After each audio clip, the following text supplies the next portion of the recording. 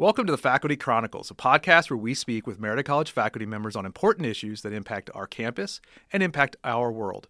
I'm your host, Tom Perry, and today we are pleased to welcome Andrew Beck, Assistant Professor of Geology. Dr. Beck has worked for the Smithsonian Institute, was a team member for NASA's Dawn mission, and was part of the Antarctic Search for Meteorites program. Dr. Beck has worked at Merida College since 2019. Today, we are pleased to welcome Andrew to our podcast to talk about the two different science teams he is working with on future missions to Mars. Andrew, thank you for joining us today.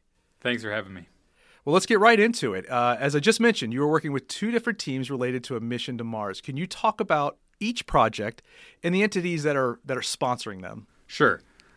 So first, I guess to step back a little bit, it used to be that exploring other planets was done through telescopes on Earth, so it was like an astronomy thing. And now geology has kind of taken over a lot of the exploration of the solar system because we're now going to those planets and landing there or orbiting and taking like really high-res images on the surface. So that's why I just kind of like to preface, because a lot of people think, oh, you must do astronomy. No, I do geology, so I like to say it. And it's kind of a fun development in the field of geology, and we actually just got, we're introducing next fall a planetary science major at Marietta that's going to kind of start getting students to do a little geology, a little astronomy into that pipeline. So I just wanted to start with that. To answer your question directly, it's a single mission called the Martian Moons, plural, exploration mission, and that's because Mars has two moons, Phobos and Deimos. And it is a mission that is being flown by the Japanese version of NASA called JAXA.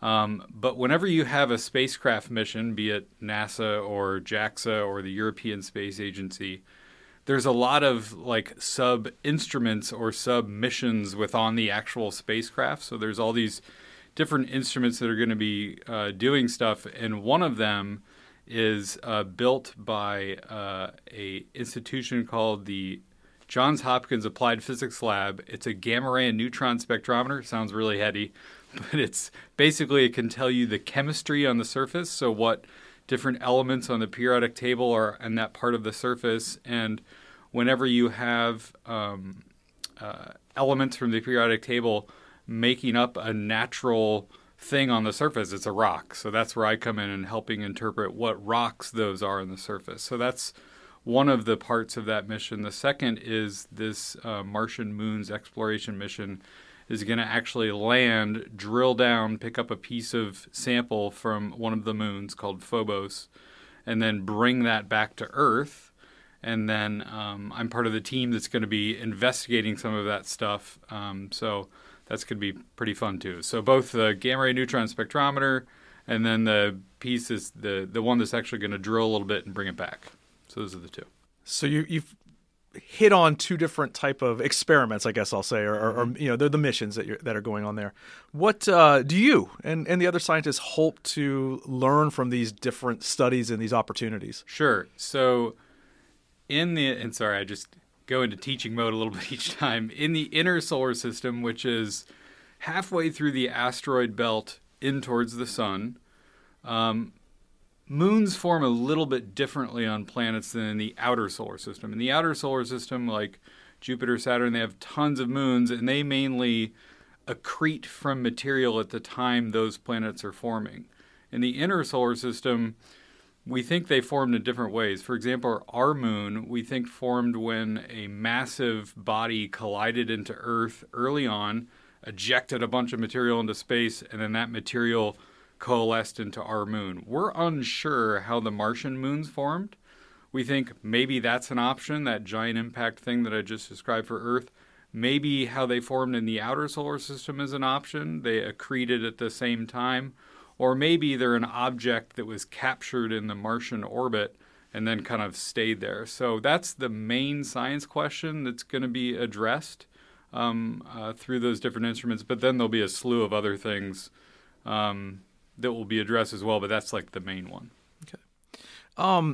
So you're talking about these. Can you tell us what's the schedule? What's the deadline for these projects so people have an idea of how soon you'll be really getting to do some of this stuff? Sure. So the launch is, I think, a little bit in flux, but last I heard it's like 2025, 2024, something like that.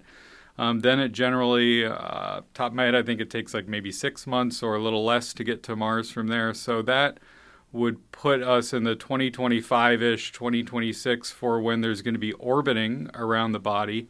And that's when the gamma ray and neutron detector will be doing some data return. But I think the scheduled return of the sample to Earth would be into the 2030s. So we'll say early 2030, late 2020s. But that's still kind of being determined, that exact timeline. So this is kind of a question just out of left field for you here. But I mean, you talk about this stuff and you're talking about, not you personally, but going into outer space and you getting the opportunity to one day look at these things and understand what they are and do run experiments or whatever. Do you ever just get like, a friend or someone because man, you got some cool things you get to do. I mean, I got to imagine you look at this like I got a pretty cool thing I get to do. Yeah, it's pretty nice. I mean, examining extraterrestrial material, and I've been doing that. Like I do it through meteorites, and so that's a similar thing. And so I think it's very fascinating to be looking at stuff that is not from Earth while standing on Earth, and looking at things that are older than Earth while standing on Earth. That's something that I think is really cool, and yeah, certainly people bring it up. Okay. Again, back to the mission. I mean, as you said or hinted at, this is an unmanned mission. There's not people going on this. What do you think has to happen, or what has to improve, or whatever we're looking at, in order for people to one day really go there and be able to do it maybe more in person and less waiting for it to come back? Sure. So I think that there's two parts to that answer in my mind. To go to Mars, we would first, have to return to the moon. We haven't been there in my lifetime, so we got to go back there first. Then we'll probably go to some near-Earth asteroids that are between here and Mars, just so we can say we've landed on something else with humans. Then after that, it would probably be a trip to Mars. So that's probably a little bit further down. And also, so that's one part. It's not going to be, we'll go there next. We got to do those other baby steps first. The second is in situ resource utilization needs to be really mastered. And what that means is we need to learn how to use the materials that are there or on the way there instead of bringing everything with us. For example, it costs a astronomical amount of money to launch 1 gram of mass out of Earth orbit. And if you think about all the water we would have to take and all the fuel we would have to take for a mission to Mars, it makes it much more cost effective to mine ice on the moon or ice on asteroids that we can then turn into water or fuel, because hydrogen is a very useful rocket fuel, and we can take H2O and break out the hydrogen, use it. So if we can use resources on the way, that's something we're definitely going to have to master, that technology, which is why I think it's great that a lot of private industries are getting involved in space travel, because they're really pushing that boundary. So I think that'll be kind of the hurdles that have to be overcome. And then one other thing I'd say, just to plug geology a bit more, when we had astronauts on the moon, we could basically real time tell them, hey, go there and pick up that rock, because the communication was very little delay. It takes, I think, on a really good alignment, maybe 10 or 15 minutes for a signal to get to Mars. So the folks that are going there will have to be trained in being able to do the type of science autonomously, because we can't just basically watch a camera and say, walk over there, because the delay is so much. So that's just one other piece of the human exploration part that I think is important. Well, you can make plugs for the geologists as much as you want. That's what we're here to do. And so you made me think of another question as you were just saying that. Can you explain to us the importance of getting back to the moon then?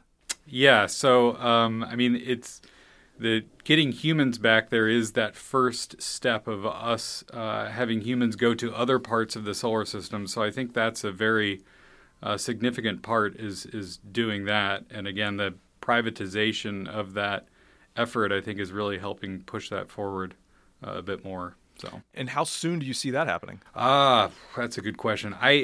In my lifetime, like each president will say, "Oh, it's going to happen," and then it doesn't, and then "Oh, it's going to happen," it doesn't. So I'm hoping. I think that NASA's really pushing at it now, and I would say within the next 10 years, I think it actually will happen. But again, those promises come and go occasionally.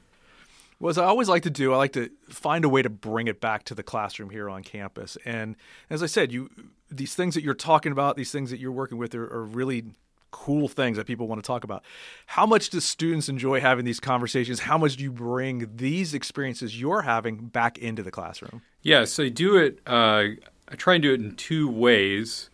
One, the more like involved with the actual mission stuff. My upper level geology majors and planetary science majors work with some of the mission data. We had a student last summer who was doing an internship, doing a research project with me, prepping for some of that instrument data. So that was from the gamma ray and neutron spectrometer. But I envision when the mission returns with samples, students will be involved in looking at that stuff. And then in introductory classes, we bring in materials from the moon and asteroids. We request them from NASA. They come in this little sample disk, and the students in those introductory classes get the chance to look at that. And I think it's pretty cool because it's the oldest thing they'll ever look at in their life, and some of these meteorite stuff. So I think they get a kick out of that. So yeah, I leverage some of those connections to bring in some of that material that we can look at in class so they can kind of get firsthand experience in looking at some of this extraterrestrial geologic material. So, all right. Well, thank you for joining us for this episode of the Faculty Chronicles, and thank you to Dr. Beck for sharing his amazing scientific work related to Mars and geology. If you would like to learn more about Marietta College, please visit www.marietta.edu.